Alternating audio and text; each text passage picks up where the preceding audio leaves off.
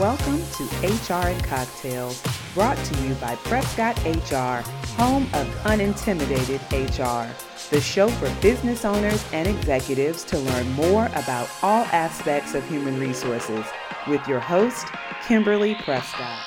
And welcome to this episode of HR and Cocktails. Today we have with us Jimmy Iannuzzi from Intech Workforce. Jimmy, how are you? Thanks for joining us. Hey, Kimberly, I'm doing great today. Thank you so much. I'm really excited to be here. Thanks for having me. Awesome. So our topic today is going to be about using staffing agencies and the benefits of staffing agencies and how organizations can leverage them to assist in augmenting their workforce. And, with the Great Resignation, everyone having challenges with hiring, I think this is a very timely topic to talk to organizations about, so that we can really understand how can these organizations get talent in the door? How is this working? So I guess the first thing that I want to ask Jimmy is, what is a staffing agency? Excellent. Yeah, great question to get us started. So a staffing agency is an organization that focuses exclusively on identifying talent for various organizations.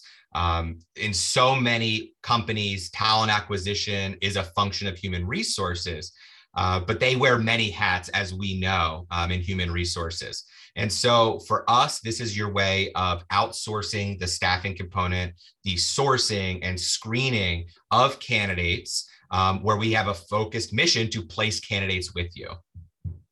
Yeah, I think, that's important for people to know. And, we'll talk about some of the main benefits of using a staffing agency, but can you talk to me about the types of services that a staffing agency offers? Because some people think about, it's interesting. I think you and I are both relatively have been around relatively the same amount of time. And we remember when they were called temp agencies and all these other things. And so, when you think about it through that context, you kind of think, well, it's just temp. So it's just, if I want somebody for, a week or two, or just because, somebody's out on leave. So can you talk about the different types of services that a staffing agency offers so people can understand? Yeah, that's great. So I'll start with what you mentioned, the temp agencies. These have been around for a long time. And these are more where a company says, oh my goodness, somebody called out today. I need a front receptionist, or I need an HVAC technician for the day, or the like. And organizations have a talent pool of ready to go, ready to work contractors that can be put on assignment for a day, a week, 2 weeks, whatever the case may be. Typically in that model, there's no client level screening or the like. They'll call up their contact and say, hey, I need X number of folks today in this office, and then the agency will assign them. Beyond that, there is a service called staff augmentation or contingent labor, which I see as an extension or an expansion of the temp agency model. And this is really where Intech drives a lot of our business. Whereas you need a worker for more than a day or a week or the like. This is a longer term engagement to augment your staff augmentation. You may be working on a project, you may just be in a really busy mode or the like. And typically these workers last from 6 months to 2 or 3 years, and they work as an employee of the staffing agency. So the staffing agency will pay them, will administer their benefits, their payroll, of course, and just provide general coaching, back office support, whatever is needed. Whereas what I call the host client is there to, provide the work and use that resource to help them get over the hump, whatever project or period of time they're going through. So that's a big one. Again, it's like temp talent, but in a much broader and long-term scale. Then there's also the direct hire route, which I think for many years, even still, it may be called headhunting. This is where you have a need at your organization. You want them to be an employee of your organization on day one, but you need help identifying talent for that engagement. So in that case, a company like Intech would go out, perform a lot of the same upfront sourcing, screening, interviewing, et cetera. But then when the hiring decision is made, it gets turned over to our client. In that case, then they can hire them, and then they're administering their benefits and the like. There are benefits, pros and cons of both sides, and decisions that need to be made there. But then there's also a few other, ancillary services that staffing companies can offer as well. Payrolling, for example. This is very popular when there is a client that has a strong referral network within their internal staff, whereas they may pre-identify a candidate they want to fill for a temporary role. Well, they don't need, the staffing agency or EdTech to necessarily source the talent. However, the nature of this agreement is contractual. They're not bringing them on as a full-time employee. So the agency can then put this individual on our payroll, administer their benefits, all of the same, the essence of what I said earlier around contingent labor. However, it's at a smaller markup because we are not sourcing or identifying the candidate. So it's like a pass-through payroll kind of arrangement there.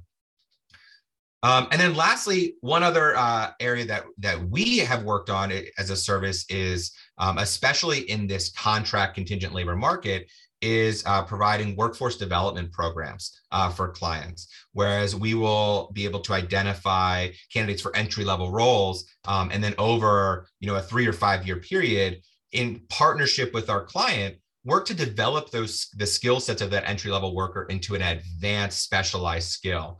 This is a program we call Level Up, but it is a workforce development program that we've been working on that a staffing agency can provide for you as well.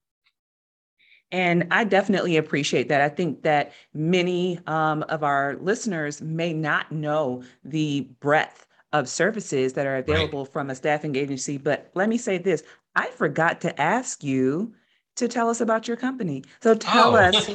Yeah, thank you. We're just right down to business here. I love it. That's okay. I think we both love HR and recruiting. I know. I was so excited to talk to you. Yeah. So tell us about EdTech's Workforce really quickly. Absolutely. So EdTech Workforce, we are a recruiting staffing company based in Howard County. So we share a county together here.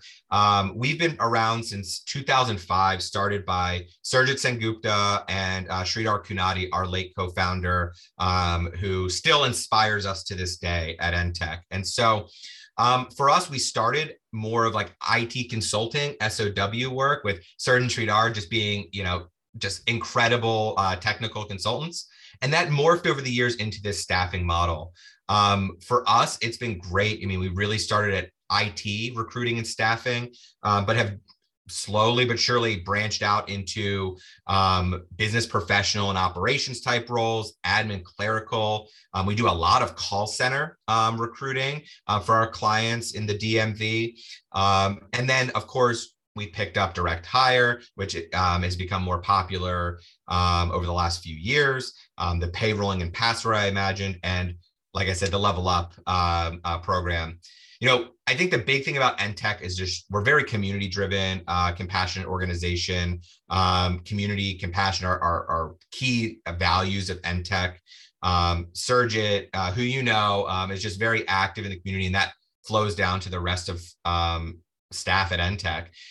We just really enjoy our role in the hiring process, and we look at, yes, we're a business for profit. We're looking to grow, but we also consistently look for ways that we can use our expertise in this arena to help our communities as well. That was the foundation of Level Up, this workforce development program, and it drives a lot of the decisions we have going forward. So that's a little bit about EdTech. There's so much. I've been at EdTech for almost 10 years this June, so I could go on and on, but that's a high level overview of where we are. Well, thank you so much. Thank you. And yes, EdTech is definitely embedded in the Howard County community.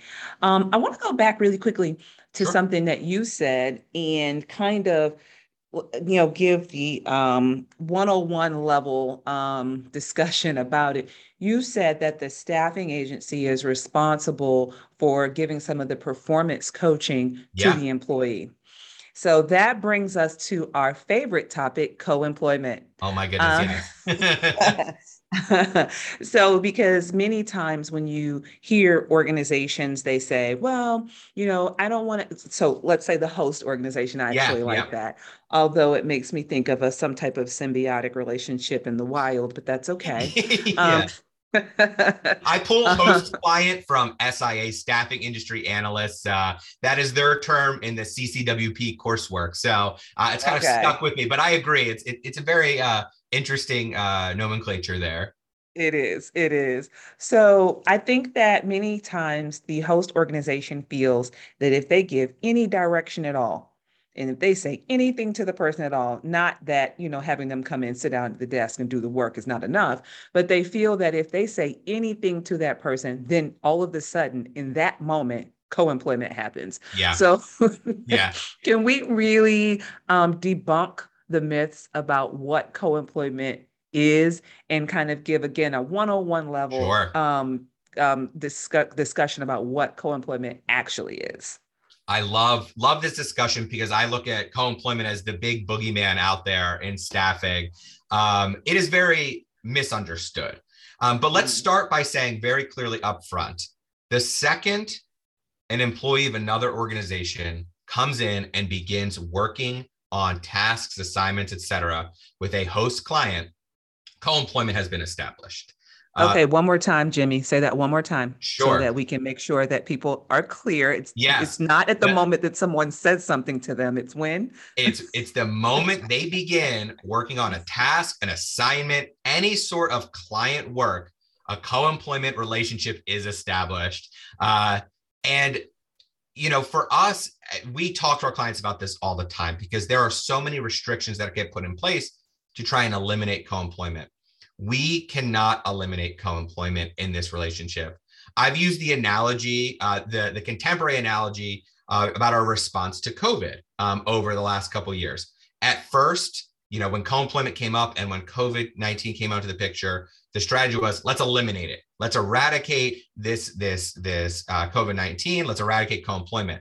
And then over time, as we started living it, we realized that while a worthy aim, it's not going to be possible. So what we need to do is take measures to reduce our exposure to co-employment, to COVID. So that was my contemporary example working with the times here. With COVID-19, we have vaccines, we have masks, there were social distancing. There's all these measures we took to try and reduce the exposure to COVID-19.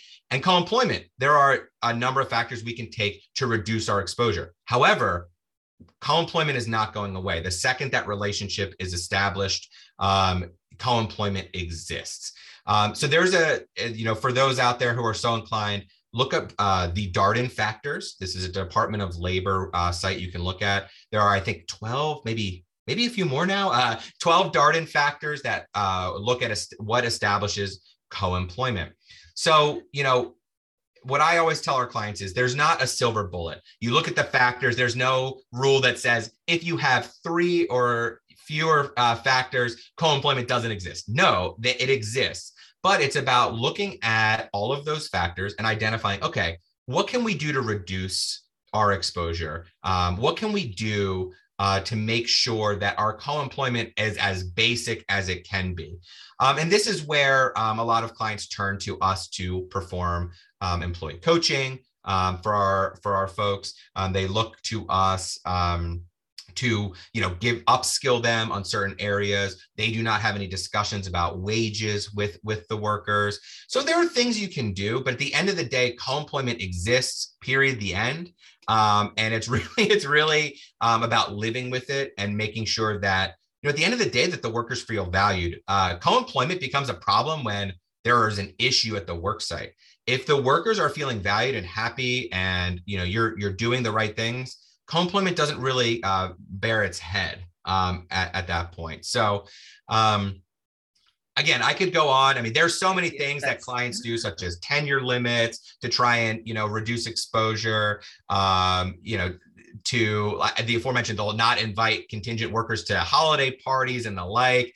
And frankly, it's a little frustrating, I think, on my end, because co-employment exists. We're just we're putting up walls for the sake of putting up walls, which is unfortunate when you want a really inclusive workforce. Yes, I agree 100%. And I really, really like that answer in that those examples. And I'll also say that with co-employment, to your point, it doesn't become a problem unless the employees are unhappy. And some of the ways that you can mitigate that is for the host relationship to have an ongoing communication with the staffing agency, Yeah. to talk about things before it becomes an issue, to talk about things so that we can work together. So I kind of liken it. All of my examples have to do with children, okay? Yeah. Because I do feel that to some extent, the same strategies that you have to use when you're managing your children are the same ones you have to employ in the workplace. And not to say that employees are children, all Right. of them Right. are not. Many of them are adults. But what I'll say is it's very similar to when your child is in school. If your child is in school and they're having challenges, in order to work together, the parents, the teacher is, and the administration all have to work together to create strategies to help your child become successful. The same thing in the staffing relationship. If there's an issue with the employee, the staffing agency and the host agency have to work together to resolve the issue. And then it becomes less of a challenge from a co-employment situation. So I really Absolutely. appreciate your answer. Yeah, and so to just one other point to follow up on it, and I would encourage this to any listener that has contingent workers. I think all too often we fall into this trap of communicating with the staffing agency, i.e., the employer, when there's bad news. And it's just the nature of it. If things are going well, we just put our blinders on and go. But that's a really powerful technique for drawing engagement with the employee, because that's what I want with all of our contingent workers. We want a strong engagement to sort of codify this relationship as employee and employer. When it's bad news, yes, that creates that sense of, yes, you're an NTech employee, but the good news also helps drive that relationship. And it helps the client as well, because we are repeating this process of engagement and communication, the good, the bad, the indifferent. And so they know they're an employee of the staffing agency. So don't just call when there's bad news. Let us know when there's a big win or a cause to celebrate. Yes, that's an excellent point. Excellent point. I also want to go back where you talked about how the staffing agency is the employer. So for Yes. me, that indicates that those individuals are W-2 employees of the staffing agency. I think sometimes there's also some misconception around the employment status of these individuals, because some organizations, even staffing agencies, call them contractors or contract employees, Right. right? But they are employees. They're not 1099s, correct? That is correct. And Mhm. if you look and you do some research into independent contractor compliance, the nature of a contingent worker or a contractor, as it were, will almost never meet the standards of a 1099. As a business strategy at NTech, we actually do not allow for 1099 independent consultants to be placed with our clients in a temporary labor role. There are so many rules around telling them when or when they can't work, what to wear to work. Independent contractors are truly outcome driven, milestone driven. And so it's fairly incongruent with the contract labor model to use an independent consultant. So yes, to your point, to drive it home, when we place folks, we are looking primarily at our W-2 employees. They'll get a year-end tax form from NTech. We are not engaging in that 1099 model. My best advice is, if you need a 1099 to engage with your human resource department or procurement, whoever handles those types of requests, because it is not best practice, in my opinion, to utilize ICs for temporary labor. Yes, yes, yes. And I just think it's important to note that, because I do think that organizations internally and when they engage external organizations, even organizations like mine, they're not clear as it relates to the status of the individuals that will be supporting them. I think it's important to note that, yes, we casually use the word, Yeah, contract employee, but really they are employees, right? a hundred Um, percent. And the best way I can describe it is, whether it's NTech or Prescott HR, we are the contractor to the Yes. organization. We are a professional services organization. We are the contractor. The folks we place are employees, and to help perform some of the work you need, or some milestones you need.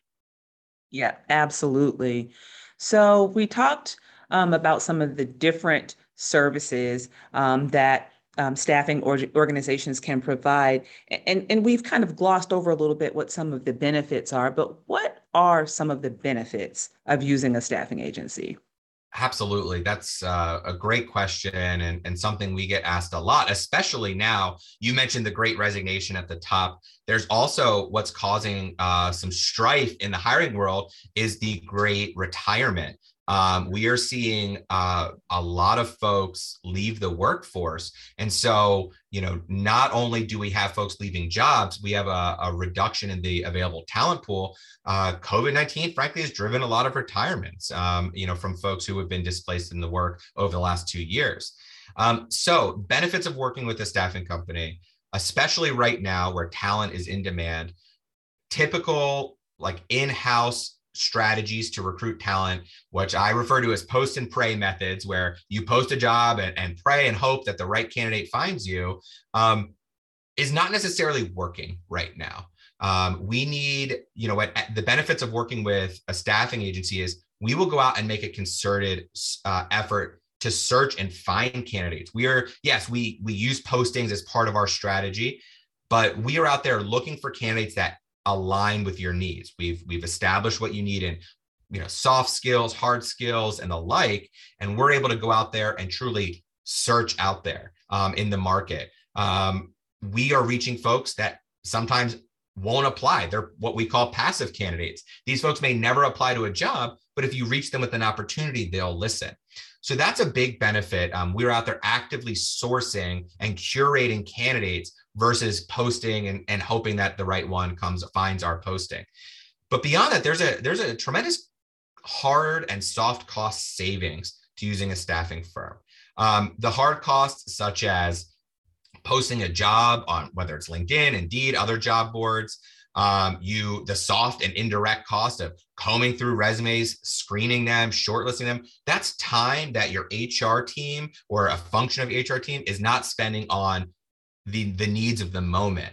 And it can be an arduous process to get through a lot of responses. But beyond that, to engage with a staffing firm, there is no retainer cost. We don't charge a monthly fee. There are some models that exist in a lot of headhunting for high level positions will engage in a retainer, but for the vast majority of your workforce, for what we're doing, we're not engaging in a retainer. We, as a staffing supplier, get paid when you select someone. So there's a very low risk proposition to utilizing a staffing firm. Not a lot of friction, as I like to say, towards it. But it also can eliminate some other costs if you go the contingent labor route. We are administering payroll, which is a cost that we have dedicated human resources representatives to handle, whether it's a benefits issue or somebody's having a bad day, those sorts of discussions that happen with any employee. And then beyond that, we pay SUTA and FUTA, state and federal unemployment taxes. We process unemployment claims and the like.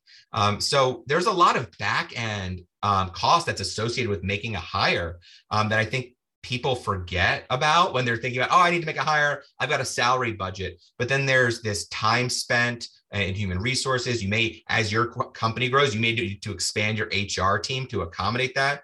If you're using contingent labor, you have an entire agency to support those workers. And it's interesting, I've read recently upwards of 40% of the workforce is a contingent worker at this point. So it's a growing segment.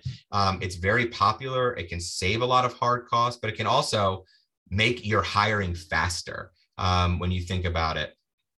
Yeah, and I would also think that it would help them identify a quality hire a little bit faster because you're going to look at the job description, you're going to look at the compensation, and you're going to know what the market is demanding as far as candidates are concerned. Because I think a lot of what we're seeing, and I think that many employers and hiring managers have gotten very cynical during this great resignation, but I like the fact that you call it the great retirement. Some people are even calling it the great reshuffling, because at the Yeah. end of the day, the workforce is there with the exception of the people who are 50 and over. People 50 and over, that segment is exiting the workforce altogether. Yeah. Everyone else is just moving around and trying to figure it out, Yeah. right? They're Yeah. not gone. They're Right. there. We just got to find them and give them the value proposition to come and work for you, right? Correct. It's a great But I point. would also say that really thinking about compensation is Mhm. very important.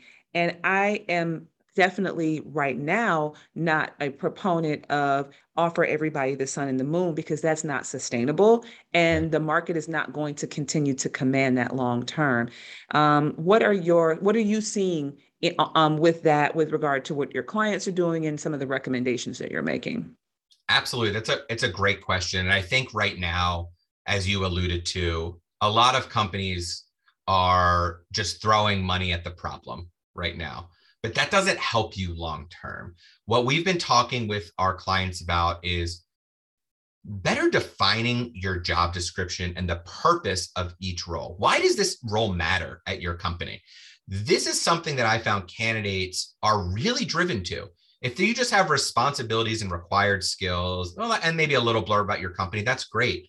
But if folks are looking to move and make a jump right now, yes, financial factors are a decision, but candidates really want to know the problem they're solving, why this job matters, how do I fit into the greater team structure.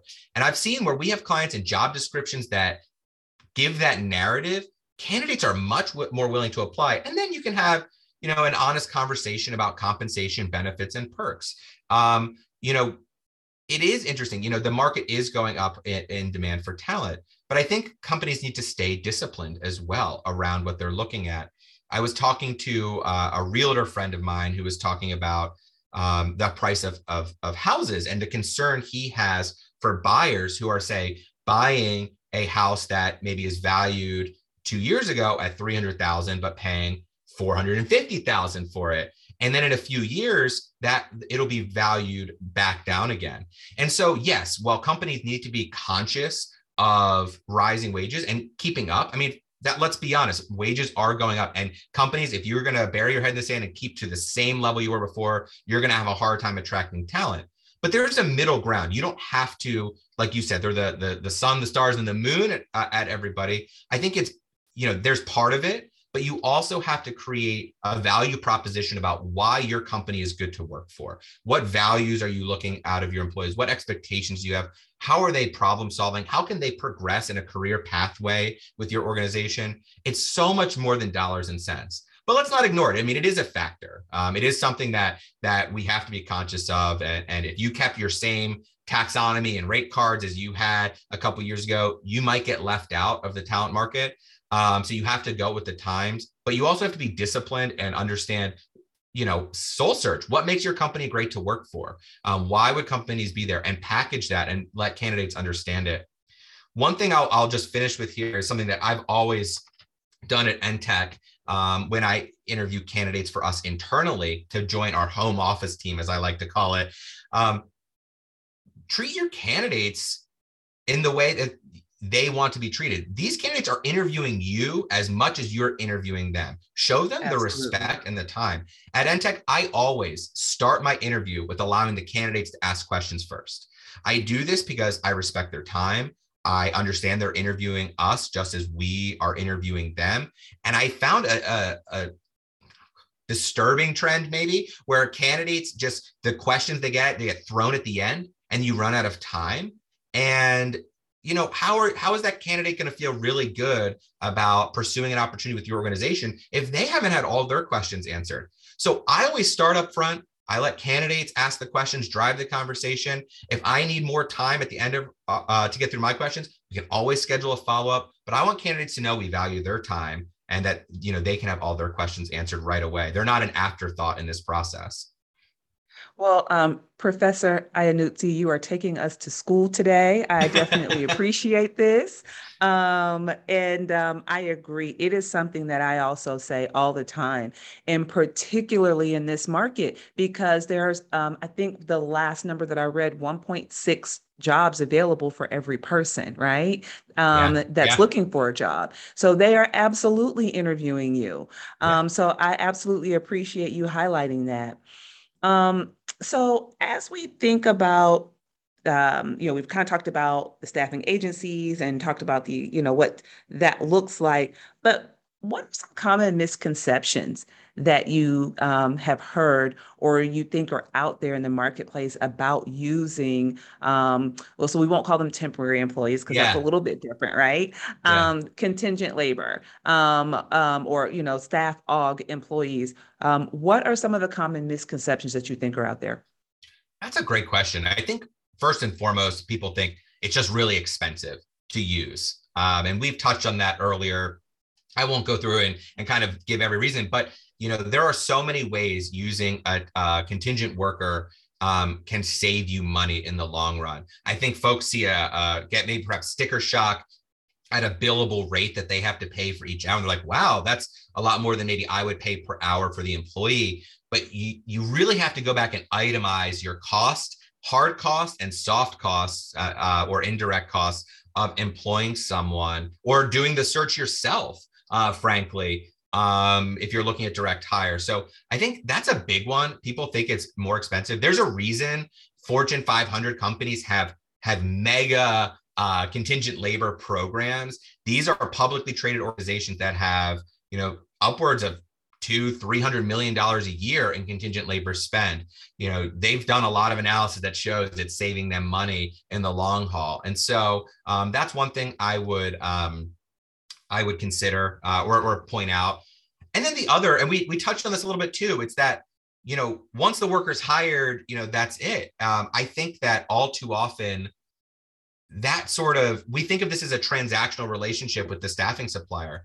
The best relationships work when there's real partnership. You talked about this earlier around, reaching out and to the company and like you said, with the school example, where teacher, parent, student, administration is all on the same page. We're there to support you after the hire, before the hire.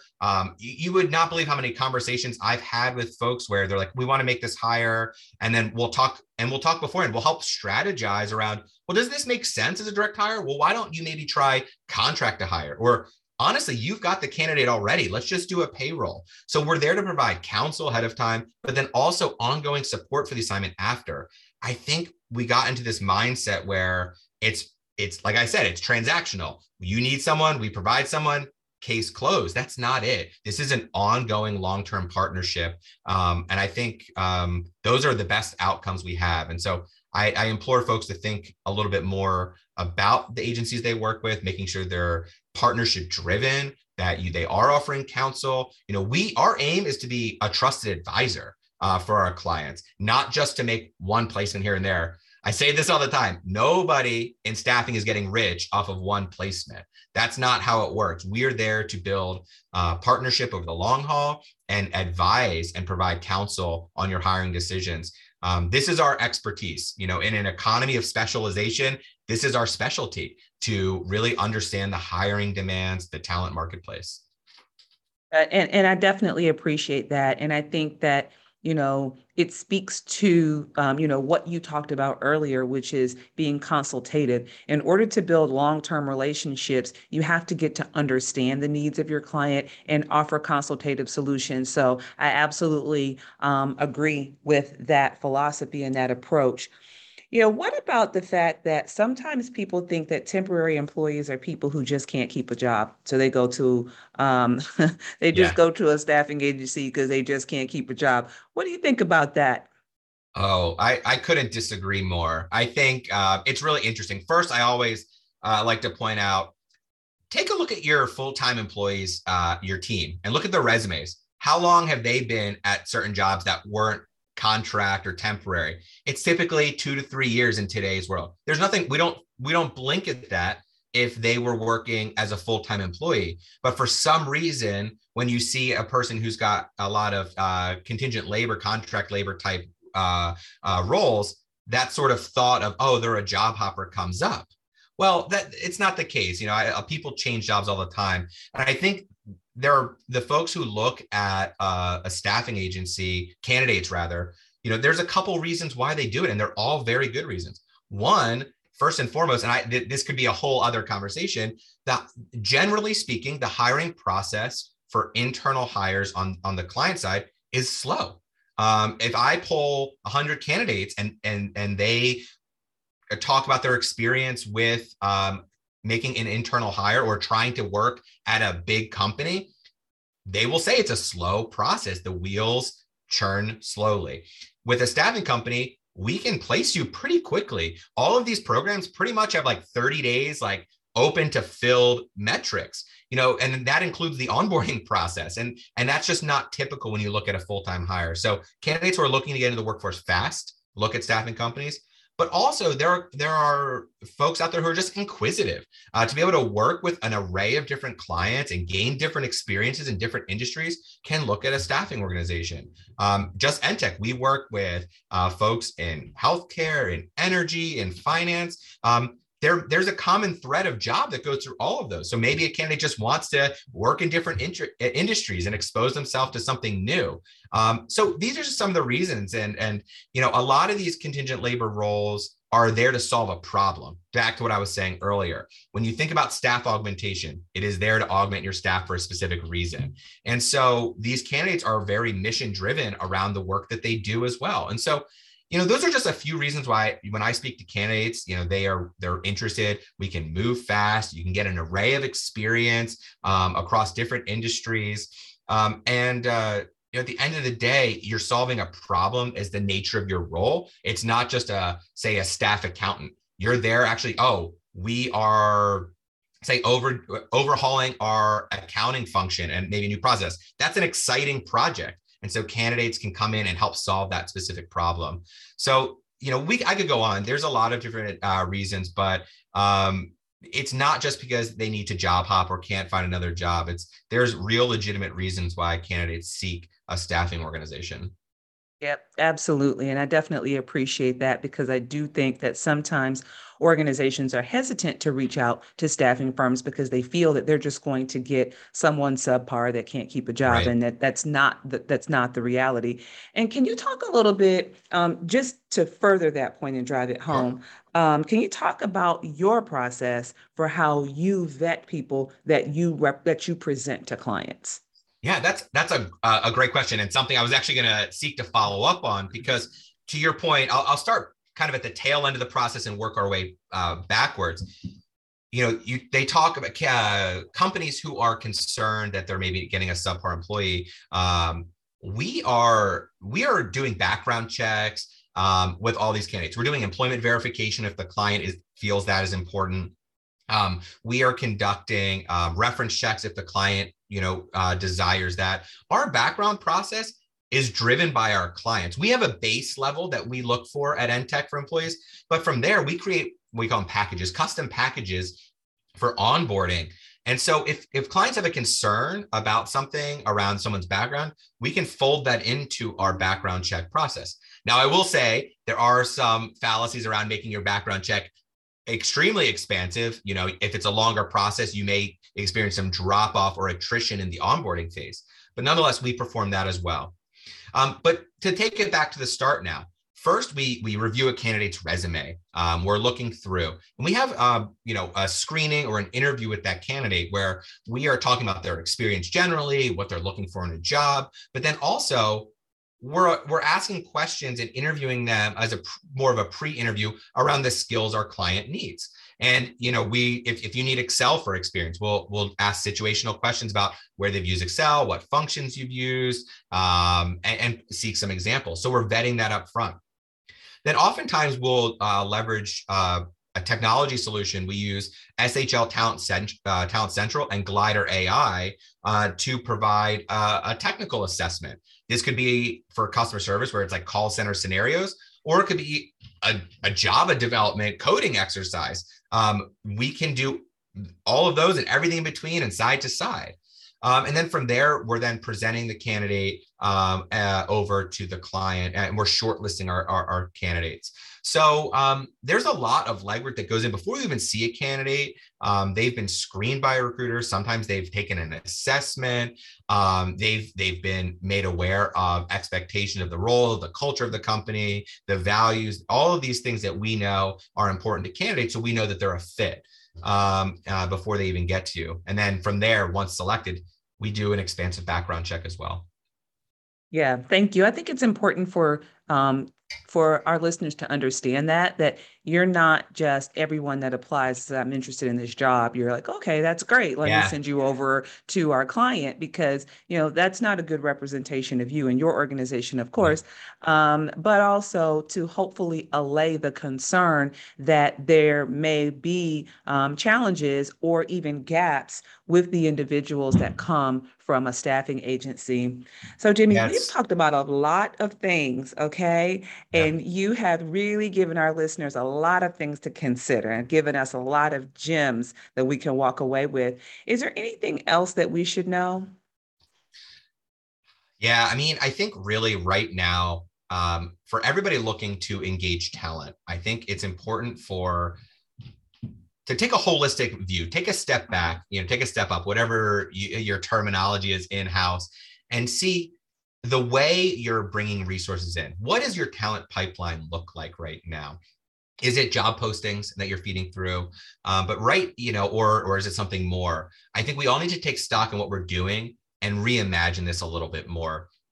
You said that the statistic there are like 1.6 openings for everybody out there who wants a job.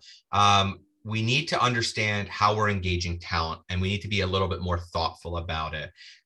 We need to be deliberate when we're procuring a system. For example, if you're deciding between Microsoft Office or Google Workspace, you're going to do your homework and you're going to dive in and you're going to have different sourcing strategies for that.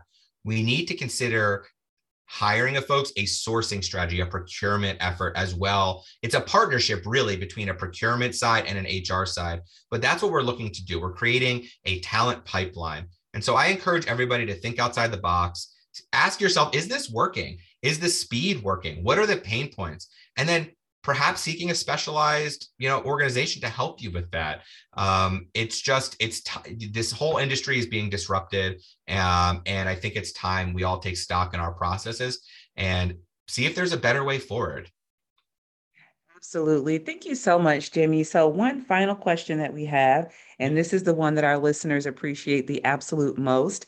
After you have helped organizations really get their recruitment strategy and re-imaging, every time I hear the word re-imaging, I'll be honest with you, I think about Disney. But after after they reimagined what their staffing function should look like, after you've done all those things, what is in your glass?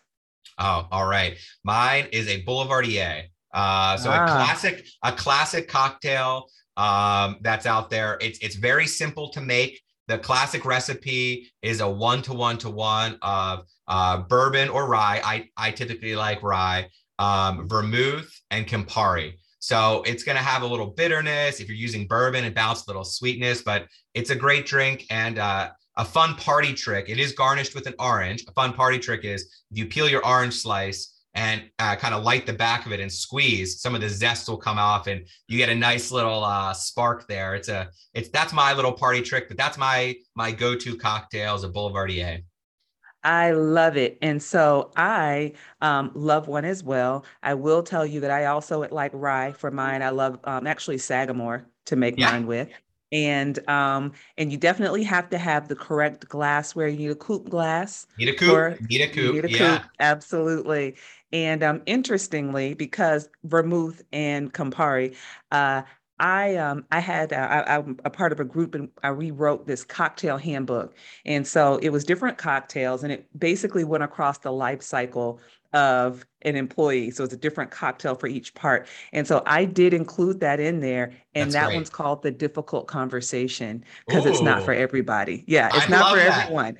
You need to have it. It's Yeah, not for, but you got to be ready for it. So I love a Boulevardier as yeah, well. So we will definitely make one and post it. I So love thank it. you so much. Yes. And I will say the So last thing on the Boulevardier, it's very versatile. If you use gin, this is your Negroni. But also I've been seeing lately, which is fun for me, I really enjoy Mezcal. You can replace your bourbon with Mezcal as well and have a really nice smoky cocktail as well. So, but Boulevardier is my first choice of the family here. Yeah. Yeah, I will say the one with Mezcal would be a very difficult conversation for me because I'm not It might actually be. a Mezcal. Yeah. I'm not a Mezcal fan. But there are definitely people who are. So I like the variations as well. So yeah, absolutely. Well, thank you so much for joining us today. I've really appreciated this conversation. Yeah, this was great. Thank you so much. It's always fun to chat with you. And, I'm happy to do it again. This was awesome. Thank you. Absolutely. And thank you all for listening to this episode of HR and Cocktails. And we will talk to you next month. Thank you for joining us this month on HR and Cocktails. Please make sure to visit our website at www.prescotthr.com, where you can subscribe to the show. And while you're at it, if you're interested in learning more about our consulting services, please complete the contact form on the website. And don't forget to tell a friend about Prescott HR, home of unintimidated HR.